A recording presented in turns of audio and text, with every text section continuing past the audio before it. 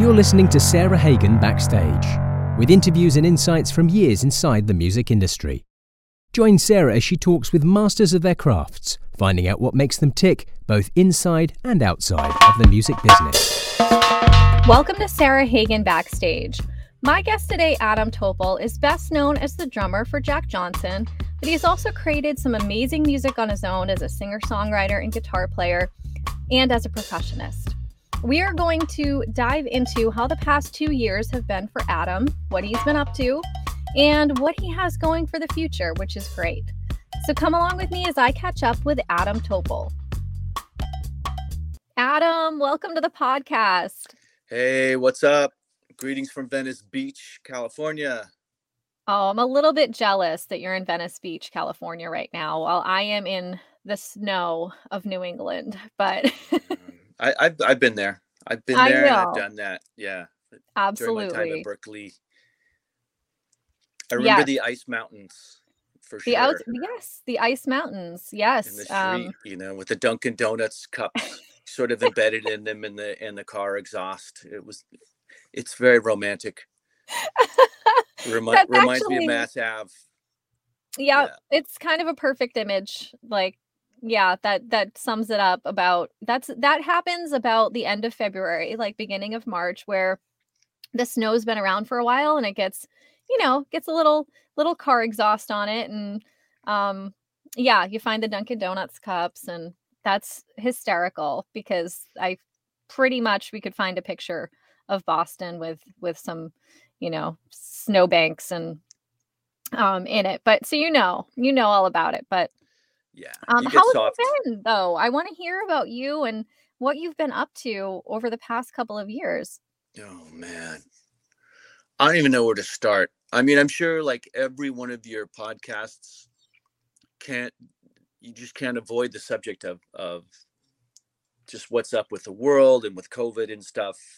Every single conversation you get into, it leads back into this environment and how it's affected the spirit, how it's affected people professionally, their family lives on a soul level. I mean, I just thought my generation, we just avoided everything. There was, we'd have to go, there was no draft. There was no major upheaval. I'm like, we just skated through everything. If you study history, so many previous generations had to deal with a heavy weight. And we've had some stuff, don't get me wrong, but man, the last 2 years have just been wild. I mean, both in kind of painful, tragic ways and in kind of beautiful ways, I'd suppose.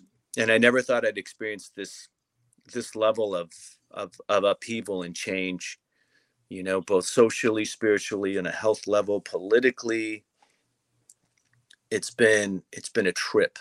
It's been a total trip. Like, I'm just thinking back. So living in Venice Beach, there's a certain environment here where, you just walk around. You walk down a street called Abbot Kinney, and there's all these coffee shops, designer pizza, hipster clothes, man buns, or whatever the latest fashion trend is. And then you go down to Venice Beach and it's, it's classic. You've got the basketball courts. You've got the Venice breakwater where people surf. You've got the handball courts, and it's just a specific way of life. People come down here to see like the California experience. Boom, pandemic hits. It's empty. People are freaking out. The supermarkets are being rushed. People have bought up all the food. Shopping carts filled with stuff that people would normally not buy, like lima bean, crazy stuff. We're all a little bit worried. Then we have tragic political upheaval that all these shops, this sort of carefree LA sort of lifestyle, all of a sudden, I have photos underneath the Venice sign, the classic Venice Beach sign in the Windward Circle. And there's a line of riot police. This is when all the riots happened, and it was almost like one of those old Clash record covers, where it's just like a police brigade in front of the Venice Beach sign, and all the shops boarded up. You have riots that happened a mile away in Santa Monica, where helicopters and smoke coming up. things like this obviously really affect your spirit. You know, I just remember, like, since we connected on symbols, I remember having an old symbol propped up to my door in Venice because we don't have like an alarm. So I thought, well, if somebody breaks in, at least the symbol's going to fall and it'll warn us, you know, like it was just kind of weird. It was frightening. It was disheartening. And then having the forum of like reasoning why it's all happening and what's right and what's wrong and who do we believe, and then going into the news and getting all your information from different news sources and places where you don't necessarily know where they're coming from and what their agenda is. And I know I've listened to some of the other great drummers on this, and they were talking about music, and I don't think they politicize things so much, and I don't want to either necessarily, but it took a toll on my spirit. All of it did, because, you know, it's just, you know, I have so many different friends from so many different backgrounds. And it was sometimes really challenging for all of us to come to some kind of like neutral place. And it seemed to affect everything. It affected the Thanksgiving dinner table. It affected discussions. It affected posts you'd read. And so all of these things can have a effect on your art and on your creative output, on your outlook, on your desire to get out there and share this music, you know, and collaborate. But music wound up being the safe place for me, the place of like, you know, I'm talking to you from this little studio. It's a back house, and I have a little Pro Tools thing set up here, a couple of preamps, a ton of drums, a ton of percussion. And I'm just so glad I have music, because that's always been this medium that's helped me just go out in the world and connect with people who everybody thinks a little bit differently. We don't ever have to talk about that stuff. We have this thing that we collaborate and we deal with, and it's and that you can share and give to people that hopefully supersedes any kind of trauma and brightens people. And so I sort of wound up clinging to music as my safe place, as my place of joy, as an escape, because all this other stuff was really hard for me. I won't lie, man. It was like, it was probably the toughest time of my life, spiritually speaking, you know?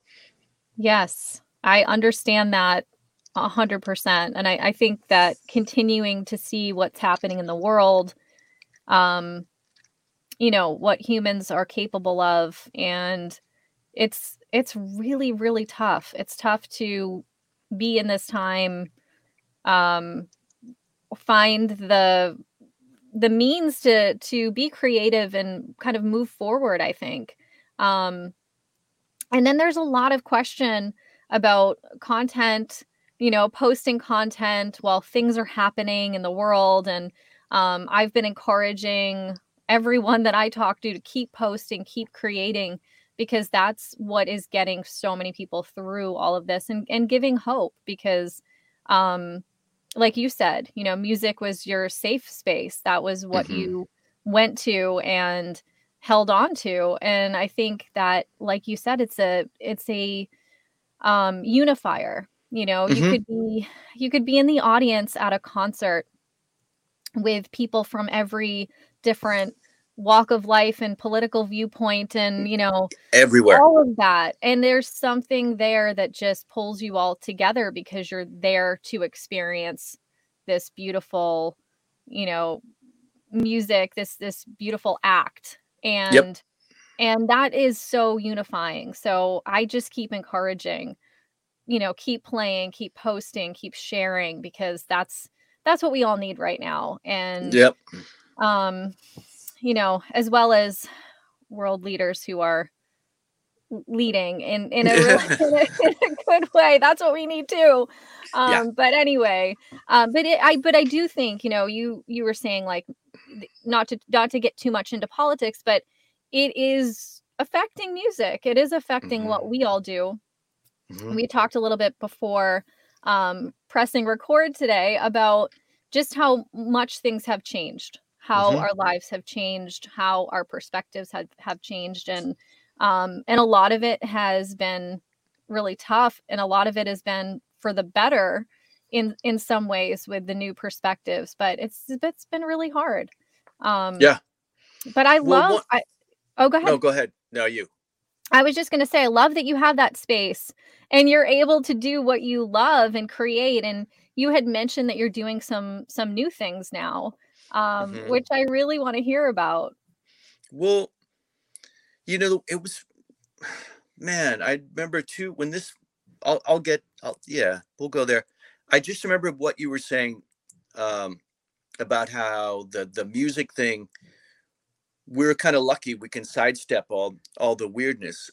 The few times I would get out and play at the beginning of the pandemic, outdoor gigs, we'd get together with some friends and we'd play for people.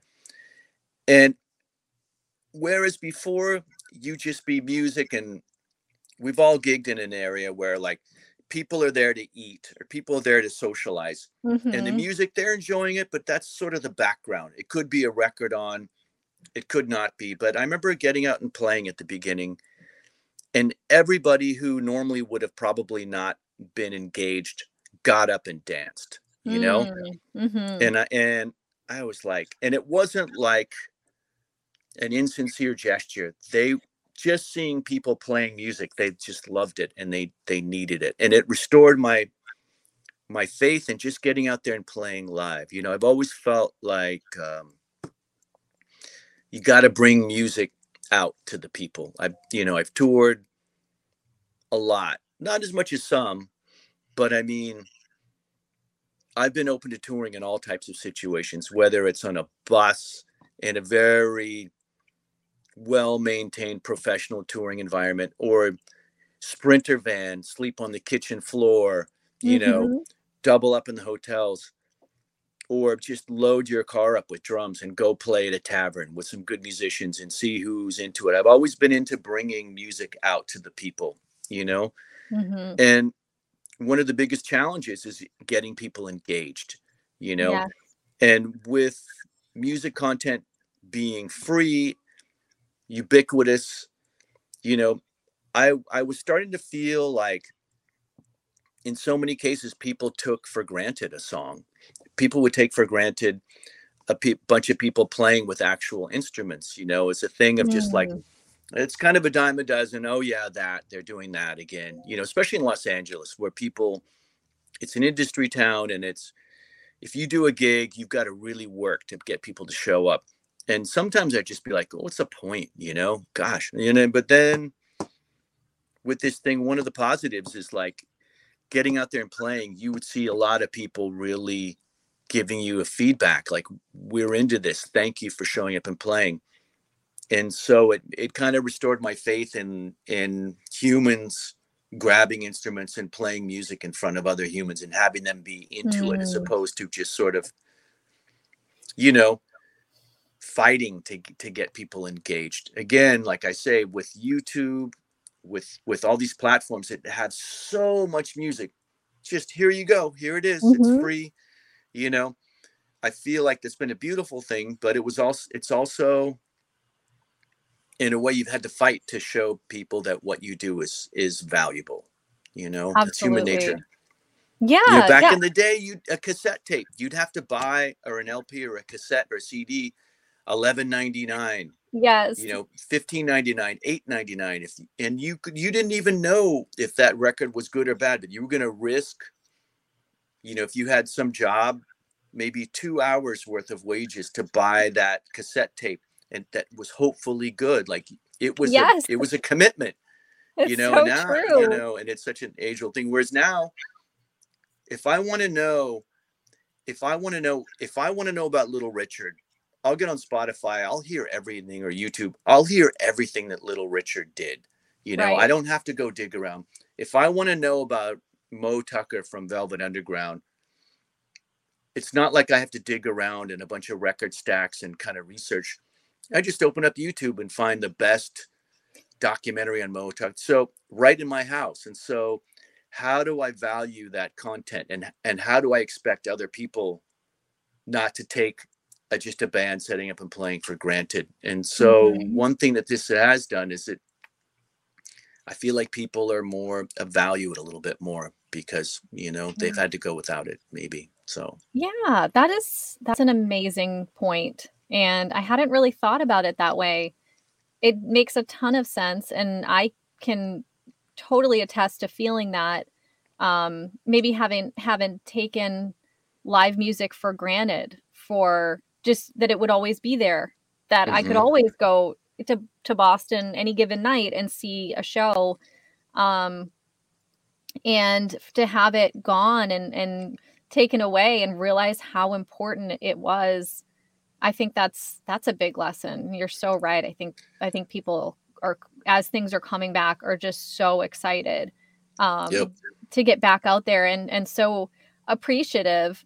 And I do always say that, like, you know, kids these days, they don't know what we went through to get music and to experience music, because we used to wait in line at midnight for the release of, you know, whatever album was coming out. Like, that's what we did. And also, like, concert tickets, you would wait, you would have to go and wait in line and be there.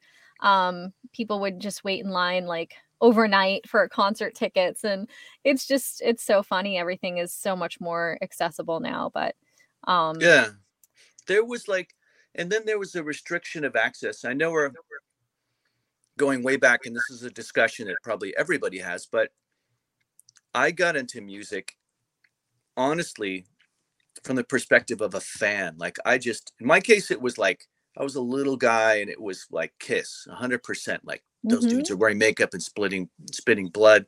That's the best thing ever, you know, but you'd only get information about music you liked. It went on to be the Beatles and stuff like that. But you just have to read a record cover and read a couple of things that a publicist would say about a band. A couple of these magazines, you'd get like stories and stuff, but you wouldn't have access. And now with these podcasts, with all this stuff, I could probably see an iconic person. In my case, it's a musician that I usually get interested in. It could be a writer, an actor. And I will not have to go up and ask him a bunch of dumb questions if they'd even let me. I could just nod my head, because people are really generous about opening up about their lives. Granted, there's no more mystique or whatever, but I feel like from the fan perspective, on so many different interesting people with these podcasts and with these memoirs that are coming out, I don't have to ask anybody any stupid question, risk asking anyone any question. So how did you get into singing? And, you know, I'm never going to have to ask that again, because there's incredible content out there where people are revealing their lives. And I like it a lot of times. I mean, you know, maybe some people don't, but that's been one of the things during the last 2 years that have really sustained me. I think a lot of really I didn't listen to Sabbath or Ozzy that much, but I read his book, and the guy's interesting. I couldn't stop reading about his adventures in Birmingham and working in a slaughterhouse. And it goes for Willie Nelson. It goes for Patti Smith. It goes for Johnny Marr. It goes for Miles Davis. All these people are talking about their lives, either if it's on a podcast or not. So within the last 2 years, what you're doing really ties into, I think, giving the arts another dimension. It's letting us get to know artists even deeper. And I personally like that. Some people don't. They like the mystique, or it can certainly backfire on you, as we've seen in so many cases with public personalities. But as a fan, and again, you know, I think you've talked to drummers a lot. Like, for me, I didn't really play an instrument for the longest time. And I think playing a harmonic instrument, a piano, guitar, trumpet, whatever, you've got to learn a lot of theory, and it gets really analytical in many cases. And I think drumming was a way for me to sidestep that. I found all that stuff really daunting, but I wanted to get inside the music, and drumming, you know, helped me step in the middle of it even quicker, I think. I mean, to get really expressive on drums, you find out you have to study just as hard as a cellist or a violinist, but initially in that garage band phase, you know, there's a couple of beats that if you can get, you're in, you know. Yes, And absolutely. Yeah. yeah, 'Cause sometimes and it seems like a more, like, accessible instrument, and then you and then you get into it and realize how involved it really is, right? absolutely, Um, but absolutely. I totally agree with you, and, you not only, of course, you're well known for playing drums with Jack Johnson, of course, but you play many instruments. You Hmm. sing. I remember the Hmm. first album that you sent me with you singing. Hmm. And maybe it was, and you're going to have to tell me the exact name of the album, but it was Blue Painted Walls in Blue Faraway Painted Walls Places. was actually mostly instrumental. There was a vocal song by a really beautiful bossa nova singer, Marcelli. So there was a vocal thing there, and we Okay, actually did a we collaborated on a film production where I played some stuff off that. But I did gotcha. two records that were more maybe indie.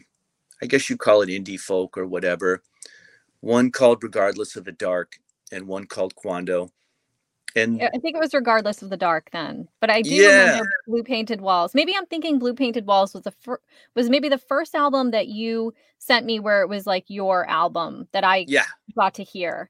yeah. But when I did hear you singing though, I was just like, "Oh my gosh, I had no idea. This is so amazing." You know? Yeah. I think it's a good thing to do for, well, I don't want to say for all, I don't want to sound like you should sing or whatever, because I don't mean it. It was a good thing for me to do. What Mm, happens to me is that I work for some really great artists, mhm. and I like it. I like it. But I lose a sense of reference where I feel like the person that sings and writes the song is the focal point of so many different productions. I don't Mm, mind it, but it was really good for me to sit down and reaffirm the why I wanted to be a drummer and why mhm. I wanted that chair. You know, I for the longest time I thought like, you know, I'm here because this is what I do, and the singing thing and the composition thing is not what I do. When I went to Berkeley, they wanted me to play mallets, and I'm like, nah, I'm just a drum set player. That's all I do. And so I didn't do that much mallets. I didn't do that much piano or theory because I just sort of hung out in the drum rooms more. Mhm. And I just sort of accepted like this is sort of my course. And and I think there were times where I had ideas about music too, and I wanted to feel heard. But then I realized like, oh, wait a minute, this stuff is hard. You know, if I'm going to stay as a drummer, I want to tell myself I'm here because I want to be, not because I can't do anything else. Mhm. And I think writing songs for me was a really reaffirm the fact that I can write songs and I can sing and I can craft a cool song. But at the end of the day, I still want to play the drums. I still want to be where I'm at. And I think it helped me doing a couple of records where I grabbed a guitar and I gave some lyrics, some serious thought. Number one, it made me really appreciate the artists that I work for, people that can write a Mhm. song more than I did before. You know, there's always going to, if you work for enough artists, as cool as they are and as great as they are, there might eventually be a little bit of eye rolling, you know, in terms of, I mean, let's be honest, a drum beat is not something that is publishable per se. Mhm. You know, I saw a clinic with Greg Bissonette, and he sat there. It was really funny. He played like 7 iconic beats that everybody Mm. knew. You know, I Mhm. think he did Sing Sing Sing, and he did I forget all the beats. You know, he might have done a James Brown beat, and he said, "Who did this beat?" And everybody knew. And he said, "Did the drummer who wrote this beat get any songwriting credit?" And nope, and none of them. It was the artist. Yet the beat defined the song. So I think Sure. we deal with that natural reality within what popular music would term as like, what is writing, what is composition, and it's usually melody and words. It's focused on that. So I found myself at odds with that concept, not so much with what I was doing specifically, it's just the notion of it sometimes.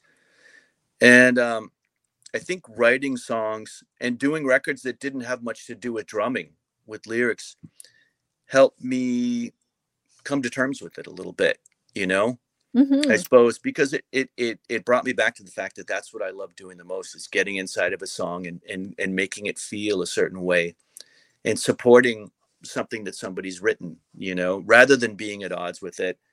I picked up a guitar, a keyboard, and I wrote some stuff and enjoyed the process too. But at the end of the day, what I'd rather do is be playing drums, or percussion. So, yeah. And it just affirmed that for you. And I think it's, learning and embracing the thought of being that person for someone else, being the drummer who maybe is coming up with parts that are incredibly significant and make the song what it is, but embracing the fact that you're supporting this other artist. I think that's a huge thing. The ability to do that is talent in itself. Which is why a lot of the people that I've interviewed on this podcast are in that same, category of really, really fantastic players who are able to just lend themselves to the music in a way that makes it something even more significant, which, I just think that's a big deal in itself, for sure. Yeah. I mean, you look at a community, the whole community shows up and helps a family build a house, right? And that's kind of what I like doing for my friends that write songs. I'll show up. Let's make it sound great. How can I help? Yes. Sometimes they'll want me to do drum set, which is my first choice. Sometimes I'll get a track with a great drummer playing something I never would have thought of. I just did something like that. My friend Danny Garcia's got a project called Reverend Baron, one of my favorite sort of indie folk kind of guys. He just sent me a track. Whoever the drummer was did something perfect. It was perfect. And he wanted me to play congas on it. And it was really fun, just trying to find a way to complement what they were doing. And here's the beautiful thing about me working with so many great artists, is that when I decided to do my own stuff, they showed up for me, and so it turned it into something where just people gather to help each other. Yeah, and virtually everybody I've worked for, like with the Regardless of the Dark record, I've done work with Mason Jennings, who's one of my favorite singer-songwriters around ever, really. He helped make that record beautiful. I did Regardless of the Dark, which is also on Ever Loving Records. Matt Costa, another one of my favorite artists, showed up and produced the record and made it sound beautiful. I did Culver City Dub Collective. Jack Johnson did one of my favorite songs on the whole production. He and Paula Fuga sang, and it's a beautiful song, and we played it live. So those people showed up for me. So whenever they call me, I'm there to support them however I can. Absolutely. Yes. And that really flipped the perspective. So I think doing my own art kind of brought it into that light, rather than me feeling like, God, I don't want to be a side guy. I want to be in the Beatles. I want to be Ringo or whatever. Yes. It flipped the perspective to like, man, I'm going to help these people. They're my friends. I'm going to show up in whatever way they need me, and they do the same for me. And so it's worked out, but again, I've repeated myself. Creating my own content sort of cemented that perspective, and it's helped me not be jaded, and it's helped me be really enthusiastic and be happy about showing up, Absolutely. Yeah. And it is in the perspective too. Like, you embracing that community aspect, knowing that you're part of this, you're not You're not a side man. You are like part of this community, and they're part of your community. And I think that's, that's the best way to think about it, because this industry it relies on that. And I think we've seen an incredible example of the industry holding each other up, coming together for each other, being there for each other over the past 2 years. Just the organizations that have popped up, the support of stage hands and club owners and workers and all the people who were out of work during this time. And I just think it just extends so far through the community of this industry. So it's really been telling in terms of people, just the basic reptilian human nature of people. It's telling in terms of what people are really about. And I've been more often than not pleasantly surprised. Yes, exactly. Yeah. I know it's not always easy, but music industry can be really difficult. It can be really impersonal. It can be soul crushing, but at the same time, the values greatly outweigh the challenges. But it again, it goes back to perspective, right? It goes back to the perspective. It goes back to what I'm choosing to value,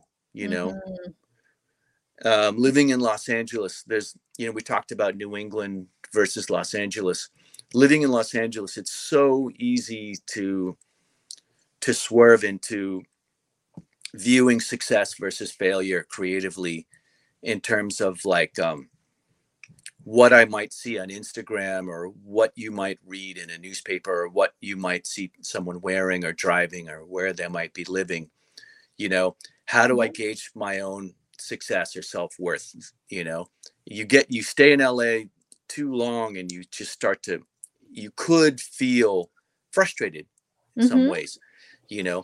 Why does that person have this? Why is this happening? Or should I even be doing this?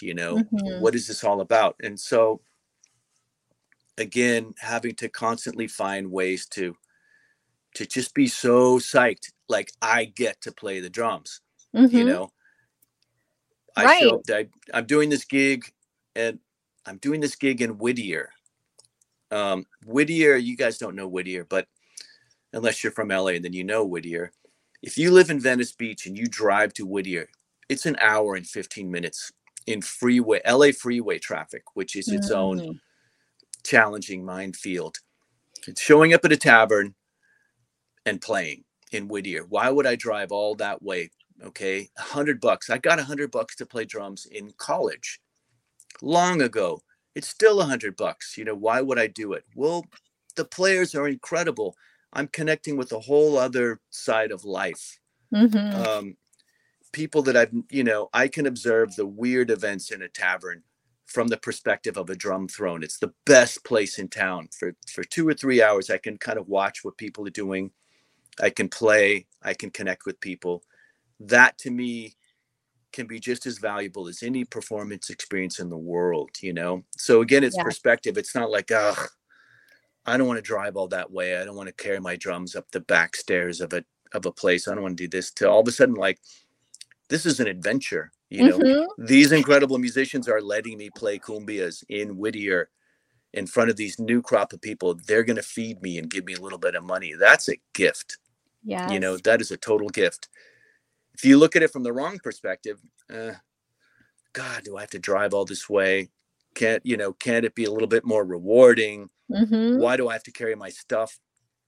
Nah, I view it as an entirely different experience for me, Yeah, man, that is so insightful. And I feel like, I'm always thinking of the phrase, excuse me, the phrase choose happiness, because I really, really think that it is a perspective. Happiness is a choice. Obviously, life stuff happens, can affect us all.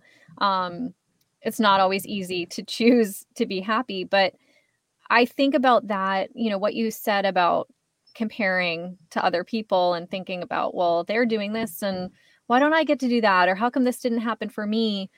Or that kind of thing. But then I remind myself, we have no idea what that person's reality really is, or Nope. what, that person might drive the most fantastic car that's our dream car, but they might have a really terrible life. And it's like, Mm-hmm. you can't Yeah, compare because you just don't know. you just don't know, and sometimes, and we can talk about suffering, like we've seen over the last 2 years, like me being a person in recovery. I know you're supposed to keep it anonymous, but like I'm very active in the whole recovery scene, Mm-hmm. and especially with the Zoom platforms and people continuing to maintain sobriety on different levels. Mm-hmm. I've seen some really tragic things happen, struggling, like this has been hard. We've been depressed, you know.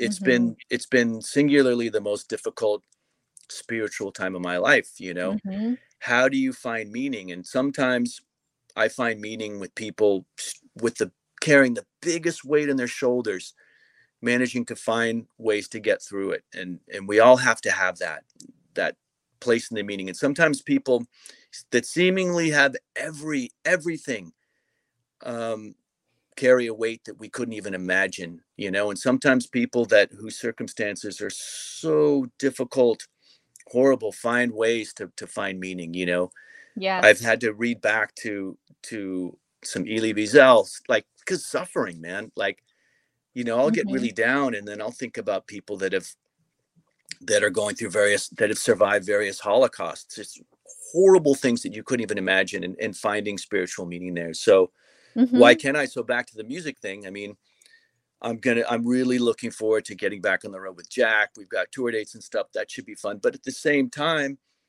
I also play Afro-Cuban music, and I've been doing these spiritual events for, playing some really incredible rhythms in a religious context where Mm-hmm. I'm definitely the outsider there. No one cares about drum set or knows, but man, I'm being allowed into a really special circle of people, you know, finding Mm-hmm. meaning there, when the world that I'm used to has been sort of obliterated, you know. Music Right. has been that medium. If I'm willing to be humble and to learn from other people and to participate, I can find places to go, you know. Absolutely. Yes. And you're so grateful for that, that's the important thing, I think. Hmm. Hmm. And speaking of Cuban music too, I wanted to ask you about that because I know that you have a deep connection with Latin grooves and Hmm. with percussion and everything. And how did you get into that? That's my first question. And then I was curious if you've ever been to Cuba. Yeah.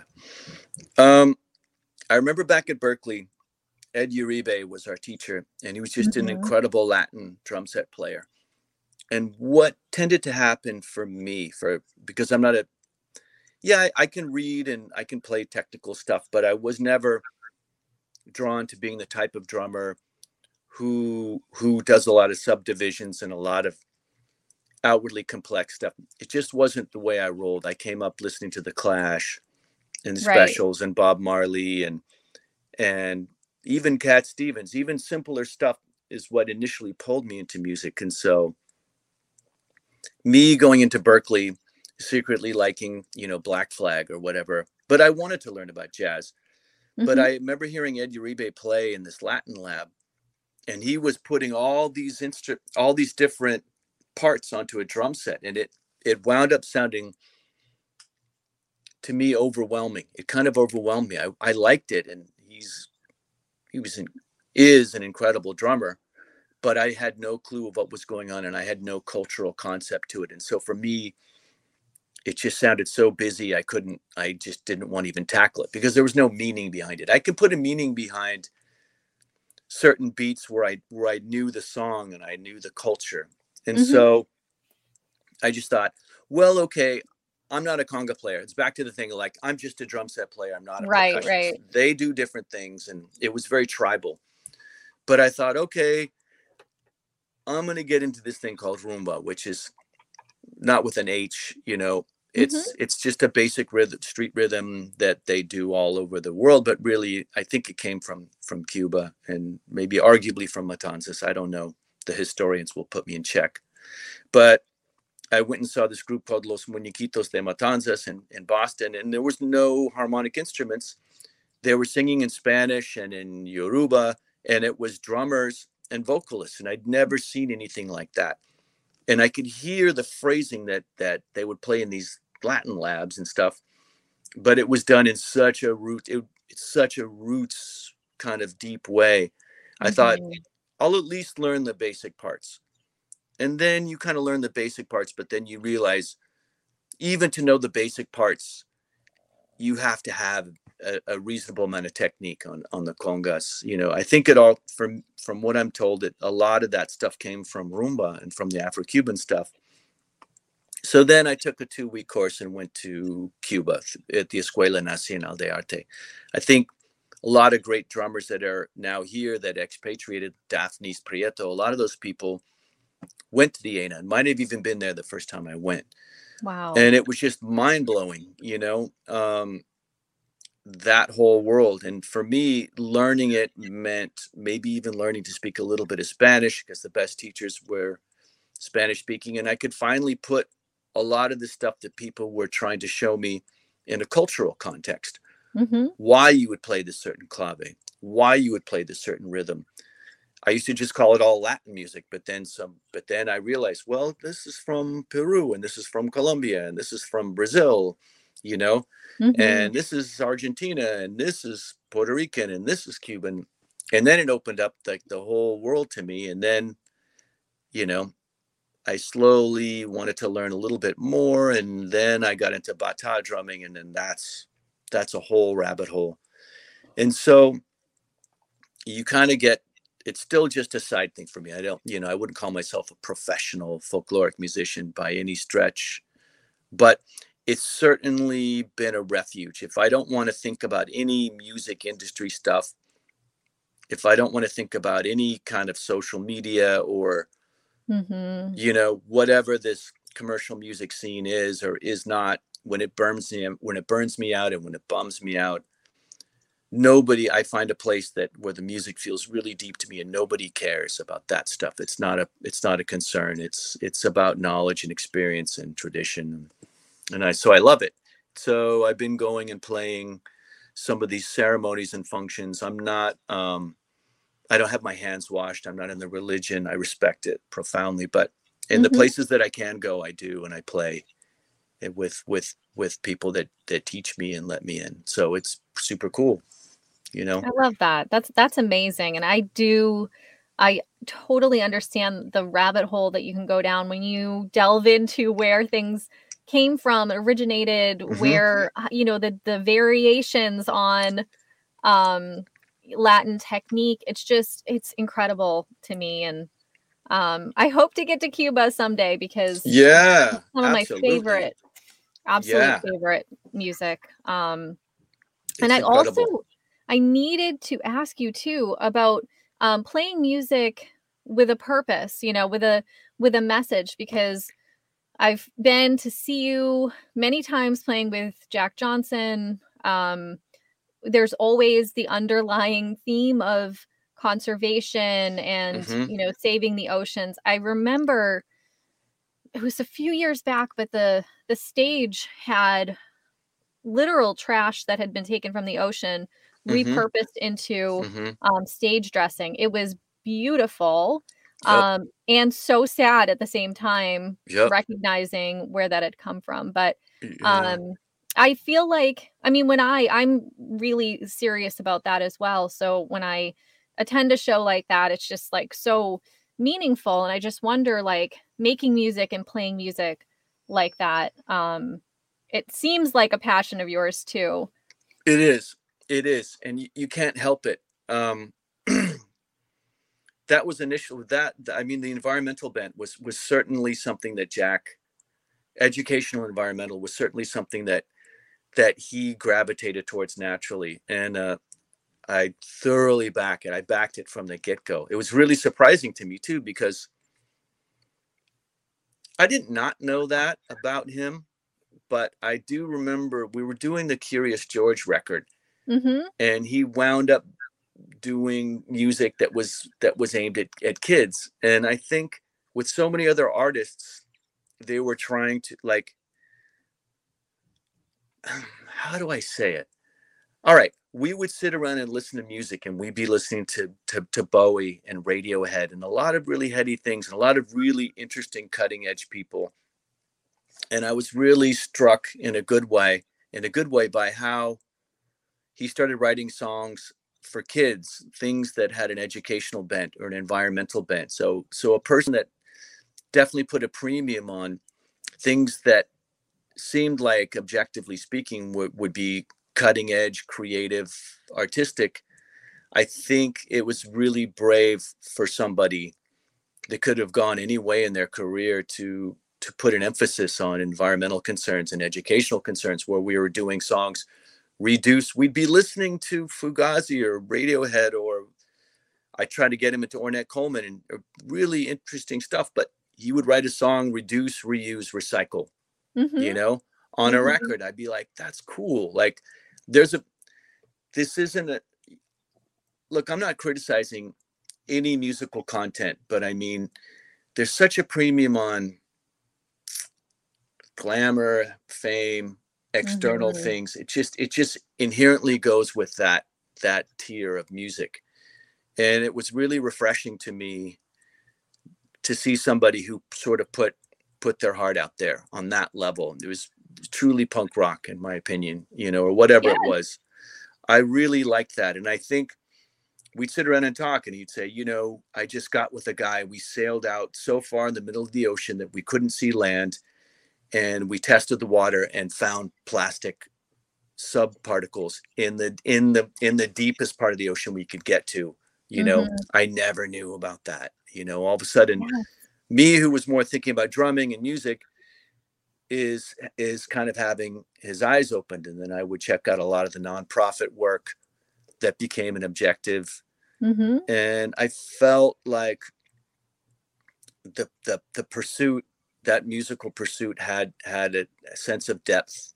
It gave it some purpose that I really could back as I guess sort of part of my life's work.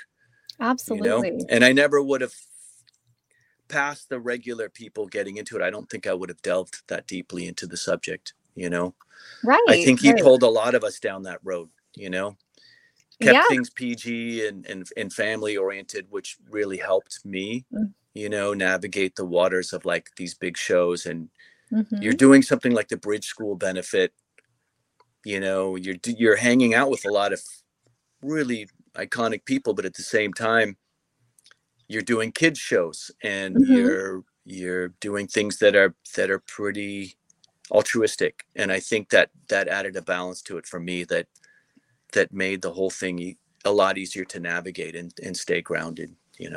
Yes, absolutely. And like how great to, like you said, it's pretty punk rock, and it is. Yeah. Just to go in the direction that, yeah, sure, it might not like be the direction that people would think that you would go in, but it's the right thing to do. And I think it's like huge that that Jack and you all are using this platform that you have to do really great things. Yeah, that's the way I see it. I mean, it's always interesting to get his perspective or another person's perspective. So it's hard to say. It just feels natural for him, I think. But Mm-hmm. from my lens, I see a lot of courage in anybody kind of taking a stand that Mm-hmm. that might not, sitting at the table in the lunchroom with, not trying to sit at the cool kids table per se, Yes. just because it's a cool kids table, maybe sort of picking the table where they feel right, or something feels right about that sort of notion creatively really speaks to me. When in LA, Mm-hmm. it seems like a lot of people really want to sit at the cool people's table, or if there's a seat opens up, they're psyched. Right. That's just sort of the mentality I kind of feel like I see, not in a bad way. We all Yeah. the hard part for being, if you want to make music like a professional thing, is people have to want to hear what you do. Mm-hmm. People are going to, you have to make the rent happen. Mm-hmm. And unfortunately, gaining popularity, getting clicks or views or whatever is essential to, Yes.